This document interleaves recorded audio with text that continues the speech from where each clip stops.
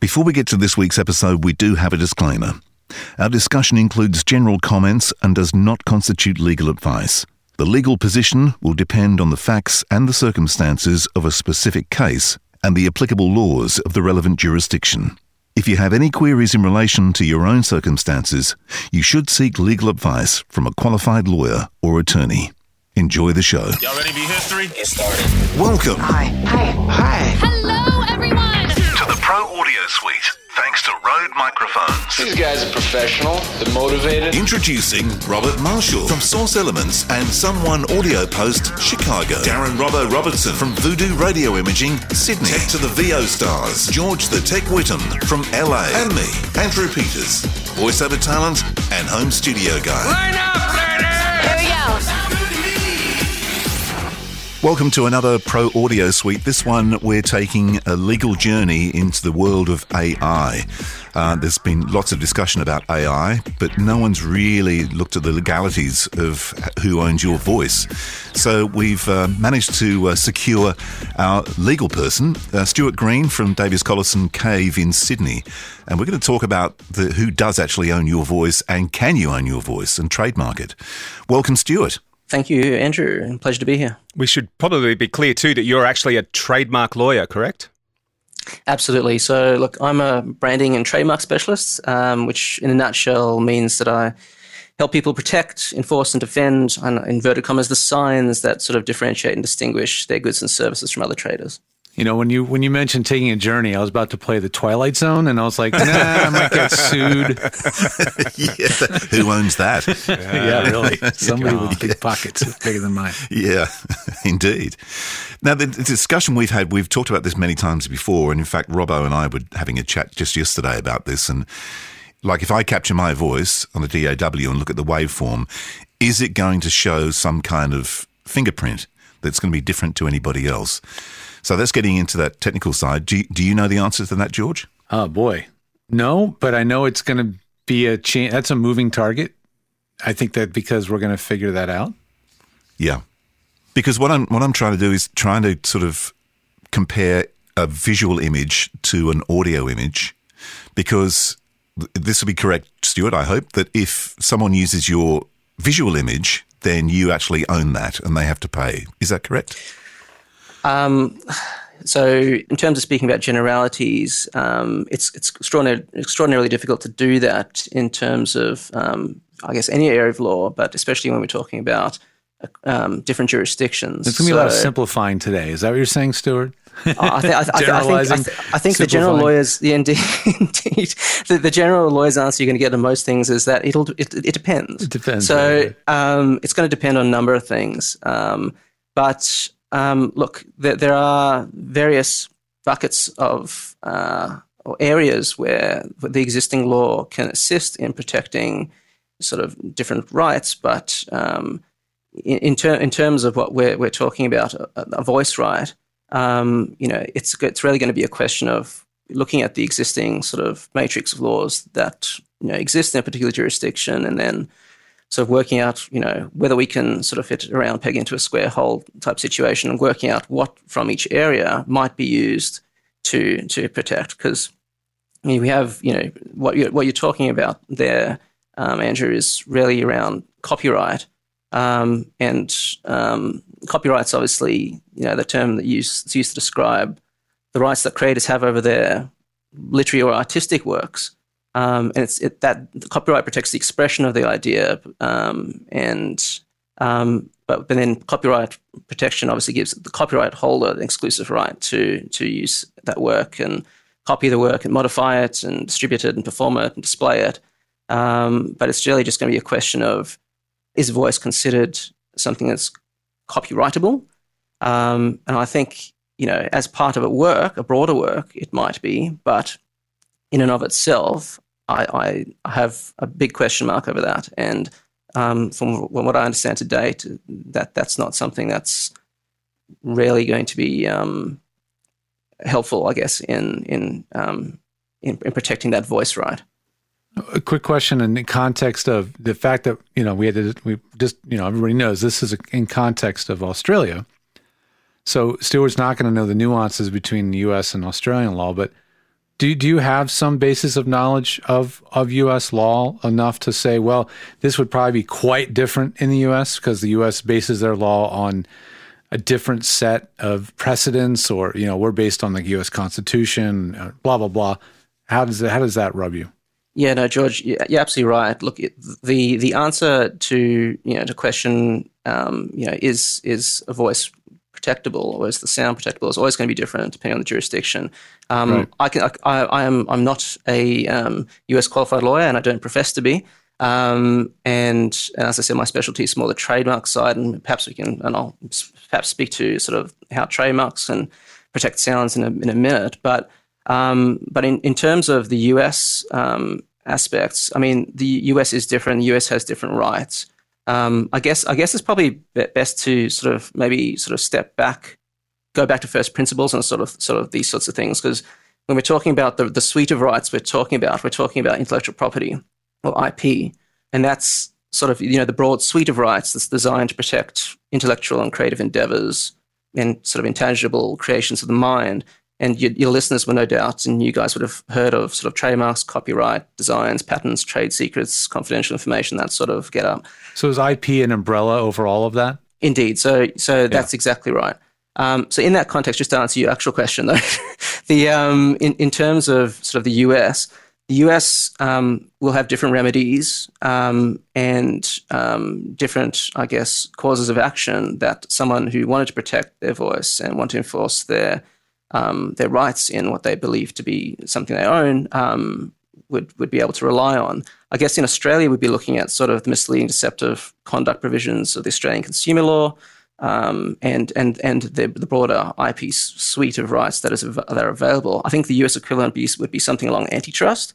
But then equally, there's been a bit of case law in the US that I'm aware of in relation to sort of publicity rights and sort of the common law rights that a person who does have a reputation in their voice or in their works would be able to rely on. And I guess the two cases that immediately come to mind would be Bette Midler, who sort of took the Ford Motor Company to task a number of years ago when her voice was imitated in an advert by Ford.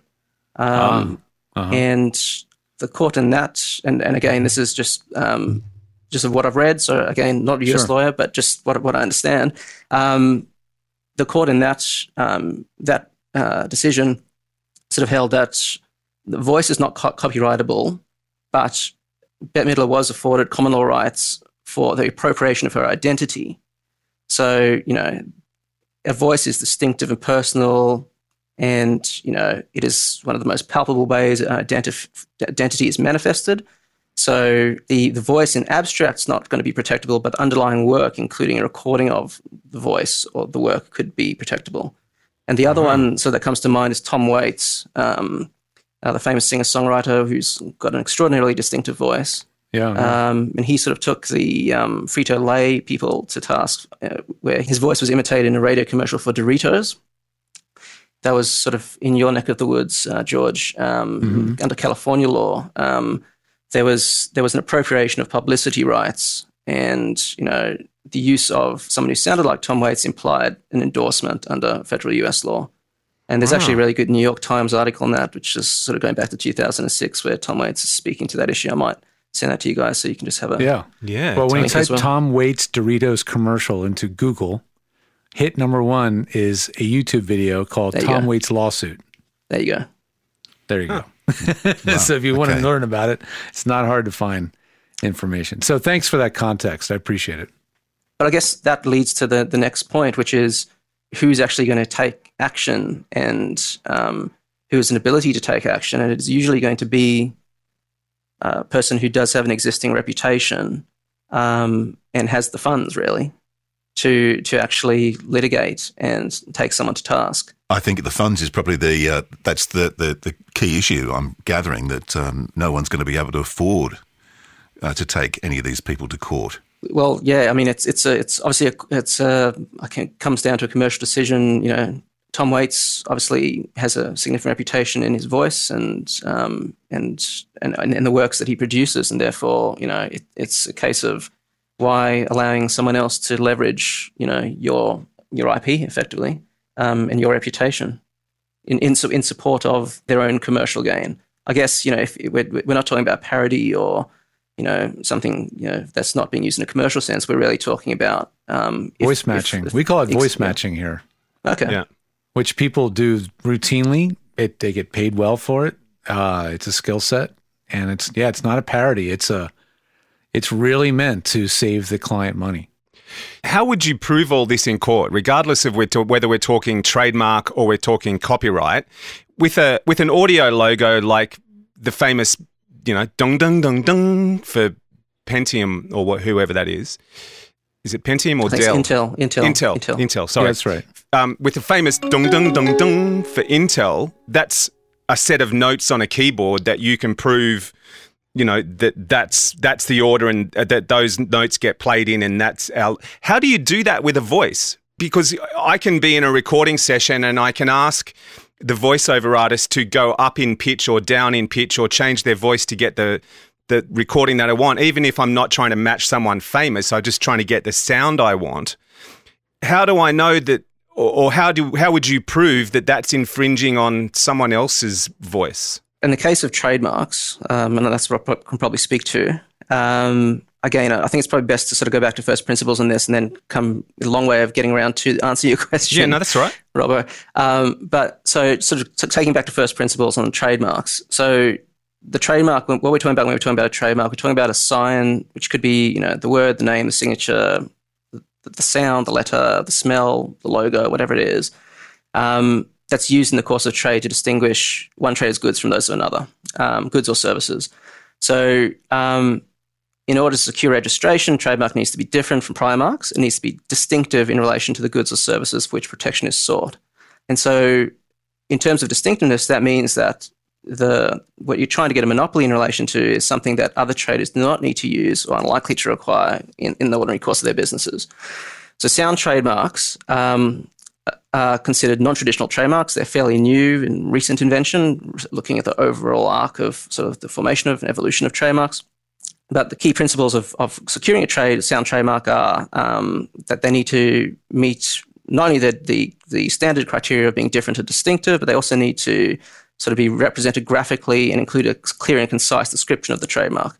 So when you then secure or apply for it, when you apply for a sound trademark, what you are needing to do is you need to provide a sound recording, and then typically you'd also need to provide a description of what it is that you are protecting. And so sort of the Intel Corporation sound trademark that you mentioned there, Robbo, is a good example of that, it's a 5-tone audio progression of the notes D flat, D flat, G flat, D flat, and A flat. And basically a trademark is going to be examined by the relevant jurisdiction, the relevant examining authorities in the particular jurisdiction. In Australia, it's IP Australia. In the US, it's the United States Patent and Trademark Office. And they're going to go through a number of criteria to determine whether, as we sort of said, the trademark is different and distinctive and actually meets the registration criteria.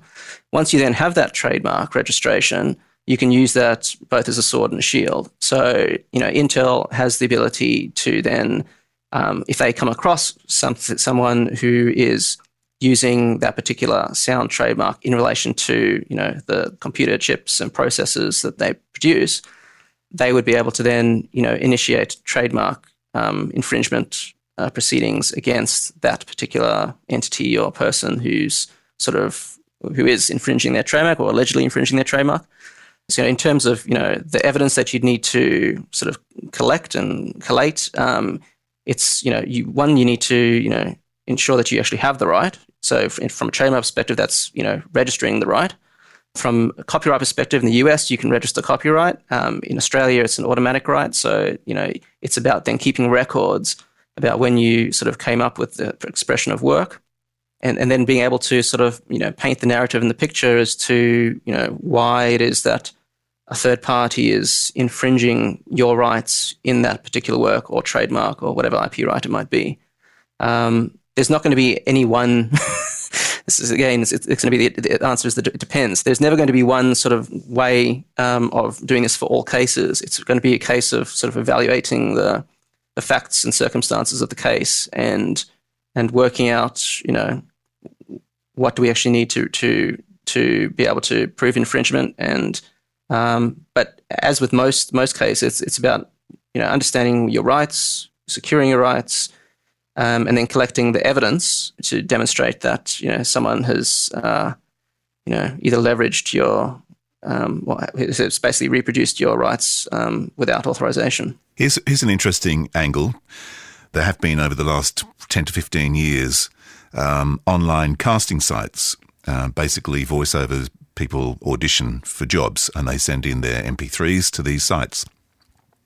Now, those sites hold those auditions and they have thousands upon thousands upon thousands of hours worth of voice. If one of those sites decided to set up an AI company and use their database or their store of voices, what would be the proceedings if you've given them an MP3 of your voice on many occasions?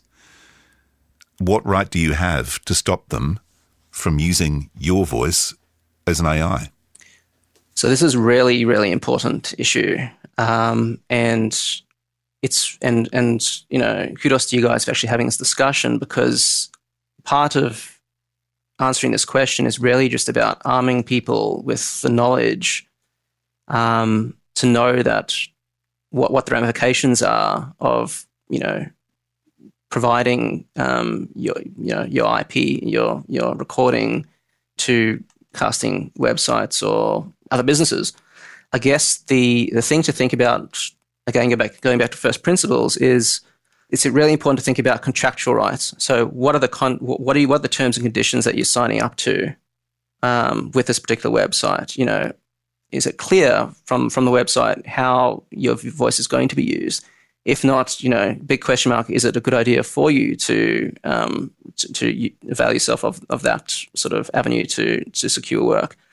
Most of these things are going to come down to contractual terms and rights. And so I think it's fairly important to think about, what's the gig? How is the recording going to be used? Making clear that the work that you do is not to be used for anything beyond the particular gig at hand. So is it likely that you're going to receive credit for that work? Is there a time limit on their use of the recording? Are they going to destroy the recording after a particular time? Are there royalties applicable? Those are all sorts of things that you probably need to look at. But I think by having this discussion, you're effectively educating the talent out there so they sort of understand that there are traps and pitfalls. As we sort of said from the outset, the legal remedies that might be available are going to depend on the particular circumstances of each case. And that's going to sort of be determined by the location, the available laws, the activism of the industry representatives, I guess, and their member organizations, perhaps unions, the engagement of the media, and government receptiveness to change.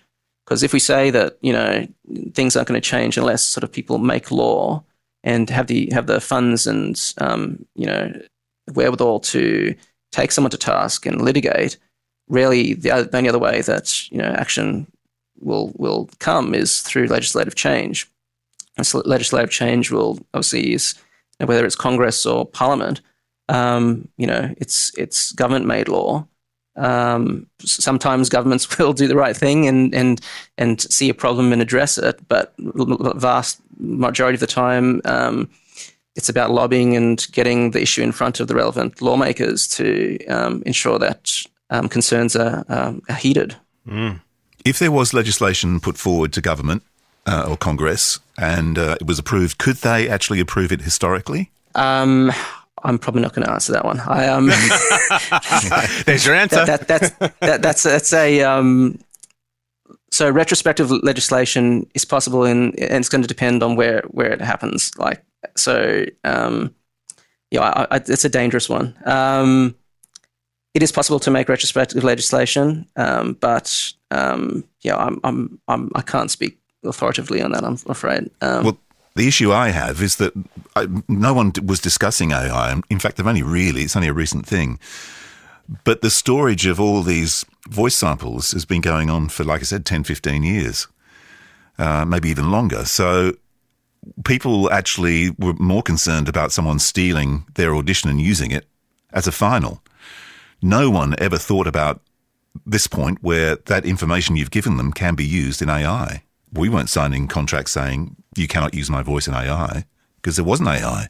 It's a case of the law going to be having to catch up to, the commercial reality, unfortunately. I don't know which way to go on this one, guys, because it could go either way. I mean, there is a possibility that, governments might come in with legislation to retrospectively say, these things now apply, but I just don't know enough about, So let's come at this from another angle then.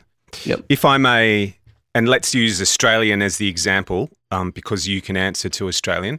If I'm an Australian voiceover artist, I'm listening to this episode and I'm now quietly crapping myself for the last 10 years, I've been loading up one of these voiceover websites with hours and hours of my voice. And I think, shit, I'm not protected. Is there anything I can do right now to say exactly what AP's saying? AI was never in the mix. It now is. Can I go to a lawyer and go, I want to protect myself, or am I basically screwed? I would never say you're screwed. I think it's about taking a step back and going, okay, so what were the terms and conditions with this particular website that I've been uploading my work to? If it is a sort of an audition and it's sort of a speech or a performance or something, there is likely to be an ability to rely on copyright to sort of a moral right or an attribution right, and that would probably need to be explored. First of all, check out what were you signing up to. So it's important to understand sort of what did I sign up to. So what did I do? What did I upload? If you still have records of it, sort of to do a bit of a health check and an audit about where I stand. And then, it is, if you do speak to a lawyer, they will go through, the particular circumstances of the case. When did it happen? What was uploaded? If we can categorize the files that were uploaded as a work, then there may be copyright protection, as I sort of said, and there may be sort of an ability to sort of pursue a query around moral rights. So moral rights, sort of just to take a step back as well, moral rights is sort of a subset in copyright, but they protect the relationship between the creator of the work and their work, even if the creator no longer owns the work or the copyright in the work. So that's sort of where I'm thinking there might be an option, because, again, it's a question of, well, moral rights only rarely concern the right to be properly attributed or credited, and the other thing was to protect the work from derogatory treatment. I guess theoretically, and again, depend on the circumstances of each case, if someone uploaded a performance and it was used by a company which perhaps bring the performance or the performer into disrepute, then there'd be an argument there. Or if you definitely know it was your performance, then you'd have a right to have that attributed to you or credited to you. That's sort of where I'm thinking you'd go. Sure. So that's the performance. Does that include the sound of my voice though? No. So look, I've been thinking about this, and I just can't see how, absent a voice image right or a reputation, you can protect the voice itself as things stand right now. So the best way for people to protect themselves is going to be getting on the front foot contractually, and ensuring that you sort of have eyes open, understanding of what you're getting into when you do sign up for a gig, and sort of just limiting the manner in which your voice can then be used, and limiting it to that particular performance or that gig. Wow. Okay, that opens a massive can of worms for the industry, doesn't it? It does. And the other thing is, if laws are different in each jurisdiction, then someone set up camp doing an AI in a place that doesn't have any legal ramifications for basically voice farming. Where do we stand with that? Can we take legal action against them from here?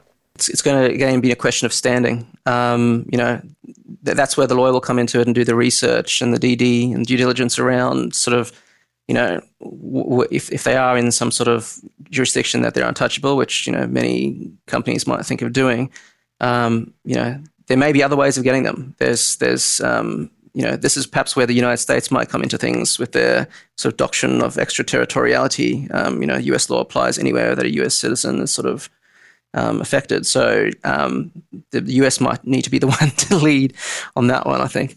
Would it be like, say, for instance, there are, say, 10,000 voice people who have given samples of their voice to we'll just use website because it's just easier, to a website who now turn themselves into an AI company, would you do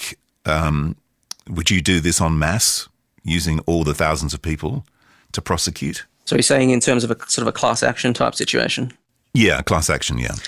Again, not a class action lawyer, and I wouldn't be sure on that one, to be honest. I think you need to speak to a class action lawyer on that one. Sorry, I don't. No, that's fine.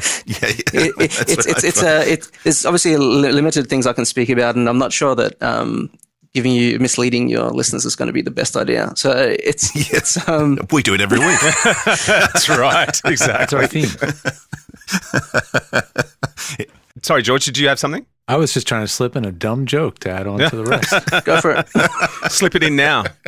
I'm listening very intently because I realize how challenging it is as an attorney.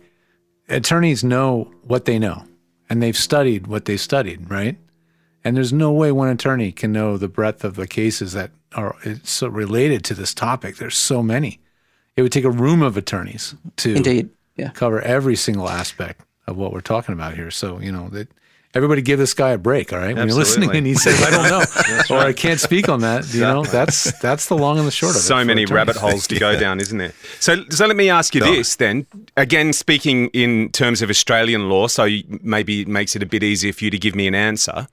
But would you suggest then that if people continue to use these sites from here on in, that when they do their audition, do they need to do some sort of legal disclaimer at the end of their audition that says the recording of this voice and anything associated with it is claimed by me, blah, blah, blah? Is that going to help? Well, look, that's not the worst idea. And the fact is that if you're doing that, you're sort of putting the entity that you're sort of sending your work to on notice. So I can think of worse things to do. That might not be the worst idea at all. But again, it's about looking at, I assume, and I don't know, but you guys would have to tell me that such websites would have sort of clear terms and conditions around how an audition is going to be used. AP, I don't know. Over to you on that. I don't know. Yeah. I don't know. I would have to have a look and to see what their T's and C's are on the actual site. But so I think, I would get my feeling is that with this there will be nothing talking about AI and probably the use of any of the voices for AI. That's kind of what I'm thinking. But the other, if say for instance you could use a waveform that actually is like a fingerprint, so every voice has its own waveform. If we could establish that was real, which we don't know, someone technical out there probably does. But if there was a fingerprint of your voice that makes it indistinguishable, like it is, distinguishable from anybody else. If that was the case, could you use that as a trademark? So not as a trademark. Okay, so going back to sort of, again, first principles. So when we were talking about trademarks, remember the trademark is there designed to be used as a badge of origin for particular goods or services. So it's in the course of trade. So it's acting as that sort of market identifier. So technically, anyone's voice could be used. And let me think of a couple of examples here, perhaps for US and Australian context. So I guess from a US context, you could think about, I can't think of the gentleman's first name, but Buffer, sort of Let's Get Ready to Rumble, who sort of does the UFC. Michael Buffer, I believe. Michael Buffer? Okay. He's got a fairly distinctive voice. He's got a fairly distinctive tagline. Similarly, you could think of, Australian tennis player Leighton Hewitt, who, when he was playing competitively, always used to urge himself on by saying, "Come on." If those guys wanted to use, providing they haven't licensed their ability to use that to someone else, if they were to want to use that as a badge of origin to sell goods or services, there probably is an ability for them to do that. But sort of as we said in relation to the trademarks, sound trademarks, what you're doing is you're then applying for that particular expression and that particular recording, and you're getting a monopoly in relation to specific goods or services in relation to that. So, you're not protecting the voice per se. You're limiting the protection to the recorded phrase. So, AP, to your point, the WAV file, is able to be protected as a trademark, but it's only for that particular expression, for that recorded phrase. It's not going to be for the voice in general. Take a step back and think of all the different sort of trademarks that have been protected. There is, for example, a song or a tune can be protected as a trademark. So Bega Cheese, for instance, has the Happy Little Vegemites tune. There's Metro Goldwyn Mayer Studios Inc.'s, they've got that Lion's Roar, which is extraordinarily distinctive in relation to their movies. And those are probably good examples of, how a sound trademark works, in that it is sort of acting as a badge of origin for particular goods or services. There've been times where other companies have tried to, secure the protection of sounds and haven't been as successful. And I guess the main one that comes to mind is Harley Davidson with the sort of the motorcycle, the roar of the engine. I'm just going to find it for you just so I can give you exactly what it sounded like. 1 second. While he's doing that, I'll tell you that Michael Buffer, as of 2018, has made over $400 million from his signature phrase. Wow. Let's get ready to rumble. Holy crap. God, you're kidding me. So this is the thing. It's not. Sorry. It's just. I'll come back to Harley Davidson, but this is the thing. It's a question of, if you have a phrase like that, you can protect the words, not as well as not his voice saying those words. Yeah. It's those words said in that way, right? That's what's protected. Exactly. He could protect both the words, the phrase, or he could protect him saying that. And then, for instance, Gotcha, and then two different things. Absolutely. And then, for instance, if I don't know if one exists, but for instance, if then someone wanted to come up with a UFC video game or something, and or a boxing video game, whatever it would be, and they wanted to use that, then he could obviously then license his voice to that particular computer games manufacturer or designer. I'm sure there are instances of celebrities and who are sort of licensing the voice to particular entities to make their product more attractive to consumers. In fact, I'm thinking out loud here, and I'm sure that, and I don't know if this ever happened, but didn't Bob Dylan was at one stage in discussions with it was a Garmin or one of the sort of the navigation turn by turn. Indeed. Tom, those kind of guys. Absolutely. So instead of having your sort of generic voice, you could be guided by Bob, or I don't know if it went anywhere, but I understand that there are people who there are celebrities who have endorsed those sorts of. So we were talking like turn left in 200 meters, then continue straight like a rolling stone for 5 kilometers. Is that what we're saying?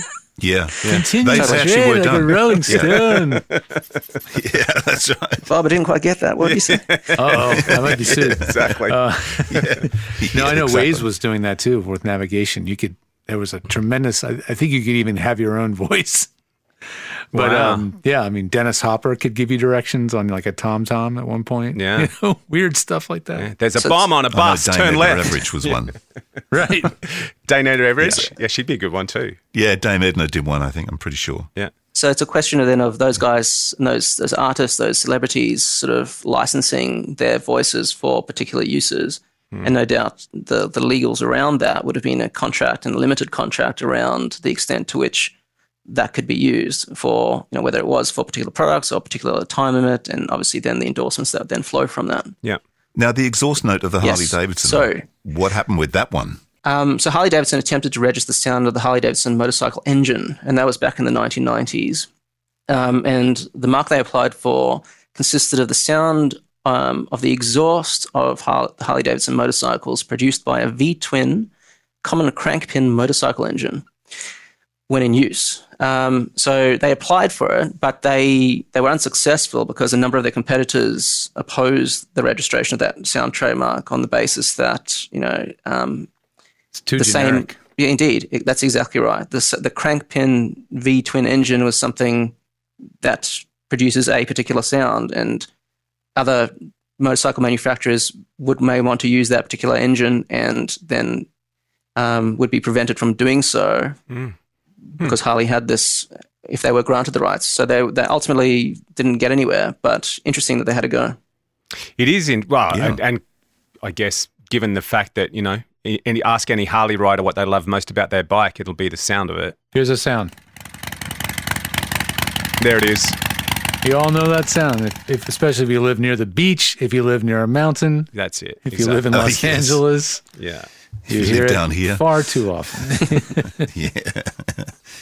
I'm just wondering if, the issue we're going to have with all of this is most bodies are reactive as opposed to forward thinking. And I think they'll be just chasing stuff which has already happened, unfortunately. I think that's the reality with most things, unfortunately. Law is extraordinarily slow to move to accommodate new developments. And unless the Parliament takes proactive action, the Congress takes proactive action, it's really down to those judge-made common law decisions that will then sort of impact upon how, technological developments are treated. And it's about sort of, using the existing matrix of existing laws to sort of work out whether there is a remedy there. And there typically will be, because, if enough people agitate about something, typically, people start paying attention, unless there are, societal reasons not to accommodate something, or, particular interests being alienated or, overlooked, the law will eventually adapt, but it's, as I say, it's not sort of, tectonic shifts, not yeah. Not tsunamis. Yeah. Correct. Yeah. So what would be the first port of call? Would you advise voice talent to talk to their agents, talk to their union, talk to each other? It's certainly a live issue. So it's something that should be discussed, which you guys are doing. The more people discuss it, the more light will be shone on the issue.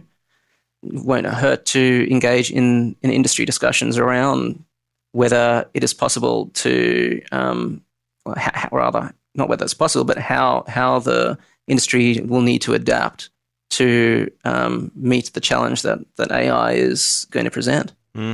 Just out of interest, is it just this industry that you've seen or you're aware of in general terms that AI affects, or are there other industries that can be greatly affected by AI in any shape or form? I think AI is affecting every industry. It's affecting the legal industry. Oh, really?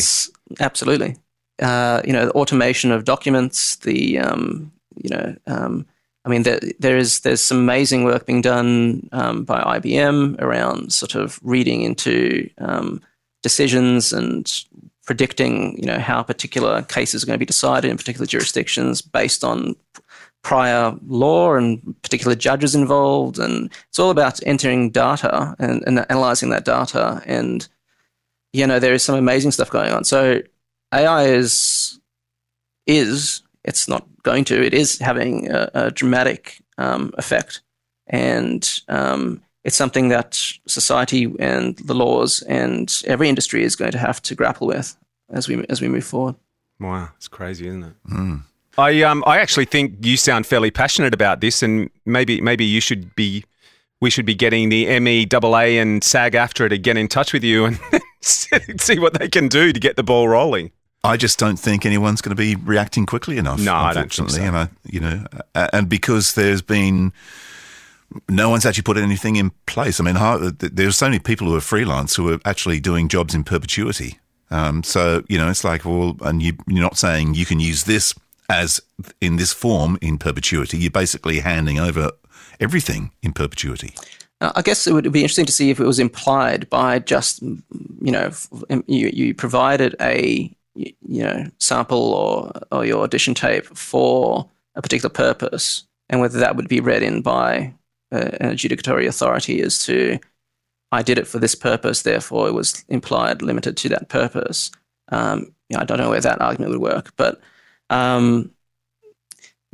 it's a challenging one, unfortunately, and definitely one that we're all going to need to grapple with, because it's sort of, as I was saying before, it's around the fact that available remedies are going to favour someone who already has that reputation and has the funds. Because otherwise it really is around the unions and the representative bodies to speak to the minister, to seek an audience and raise the concerns and see if there's a favourable reception, and if not, work out what other strategies might be available to secure that voice right. Wow. Well, it certainly sounds like at the moment that, as we said at the very beginning, if you got the money, you can cover your ass, but if you don't, you're pretty much stuck with what everyone wants to do with it at the moment. Unfortunately, I think that applies for all areas of society. Really, those who have the ability to fund legal proceedings have an ability to be heard and have an ability to seek a remedy. Those who don't are left to the sort of the legislature and the Congress and the government made laws to seek that protection. It's extraordinarily difficult, and it's unfortunately it's not clear cut. Well, looks like we've got some homework to do. Yeah, and it's something I think we're going to stay on because it's a fascinating topic as far as I'm concerned. It's and it's something that needs to be addressed, as we've mentioned. Not everyone seems to be sitting on their hands, but I think the sooner the industry as a whole moves on this, the better it's going to be in everybody's interests. It's definitely a topic of discussion that's being shared among the community here in the U.S. I mean, I just today saw a video passed to me from one of my clients. It was sort of a round table in similar terms. I don't believe there was any attorney involved, but it might have been more of a hand-wringing session. Yeah. But, yes, it's kind of like, what are we going to do? What's the technology capable of doing, But I won't mention any names, but the interesting thing that came out of that for me, George, was that one that you sent us, was that there was still a certain amount of head in the sand naiveness about what they were talking about. Right. It was kind of interesting to me that they still didn't sort of accept the fact that, hey, this is here to stay and this is already happening. Right. And they actually don't need your permission to sample your voice. Correct. Right. So, the fact that they were still sort of talking about, down the track, maybe we need to look at this and this is still a way off and this is not true at all. It's here and it's now. That was the interesting thing out of that one that you sent us, I don't know if that was said to be comforting to each other. Maybe it is. Could very well have been, yes. Yeah. Don't scare me. Maybe in this day and age where Dr. Seuss books are taken off the shelves and all that sort of stuff, maybe that's what they were doing. Exactly. Yeah, exactly. Stuart, thank you so much. You've shed a great... Thank you, Stuart. Pleasure. Massive spotlight on a shit situation, I think. Yeah, no, good. I was just going to say that the other analogy that could be made with this is that it's a similar sort of situation to which the music industry faced with the sort of the advent of the MP3. It's got that sort of ability, the sort of the rise of AI in these terms, and for voice artists to be exploited in the way that you're sort of speaking about. I mean, it's game changing stuff, and the analogy there is that again, it comes back down to the relevant stakeholders had to take action for there to be changes to the various remedies available. But again, it was a case of looking at what the existing laws and how the existing matrix of laws could be applied to a really fast moving situation. That's just how law works. It's one of those things. It's like, okay, there's something that's having a significant effect, and how do we address it? We look at what laws are available, and we can pick little bits and pieces from each, or what might be available, and can only put up the argument and then see if it is successful or not. Well, I suppose, I mean, that's the thing. It kind of has to be reactive by its very nature, doesn't it? Because it's not until something arises that you can change laws. It's not like you can look ahead and go, well, this might happen. Well, certainly from the judge-made and common law perspective, that's exactly right. The court can only rule on the cases that are put before it. Whereas Parliament, this is why Parliament and you get engagement and lobbying. It's up to the industry, it's up to the unions, up to, as you say, the agents and the talent themselves to advocate and to raise the issue and put it on the agenda and on the radar. So in the meantime, stick a disclaimer on the end of your demos and your auditions then, by the sounds of it. Not the worst idea. Yeah, there you go. All right. Well, that was fun. Is it over? The Pro Audio Suite recorded using Rode NTG5s and Source Connect. Edited by Andrew Peters and mixed by Voodoo Radio Imaging with tech support from George the Tech Whittam. Don't forget to subscribe to the show and join in the conversation on our Facebook group. To leave a comment, suggest a topic, or just say g'day, drop us a note at our website, theproaudiosuite.com.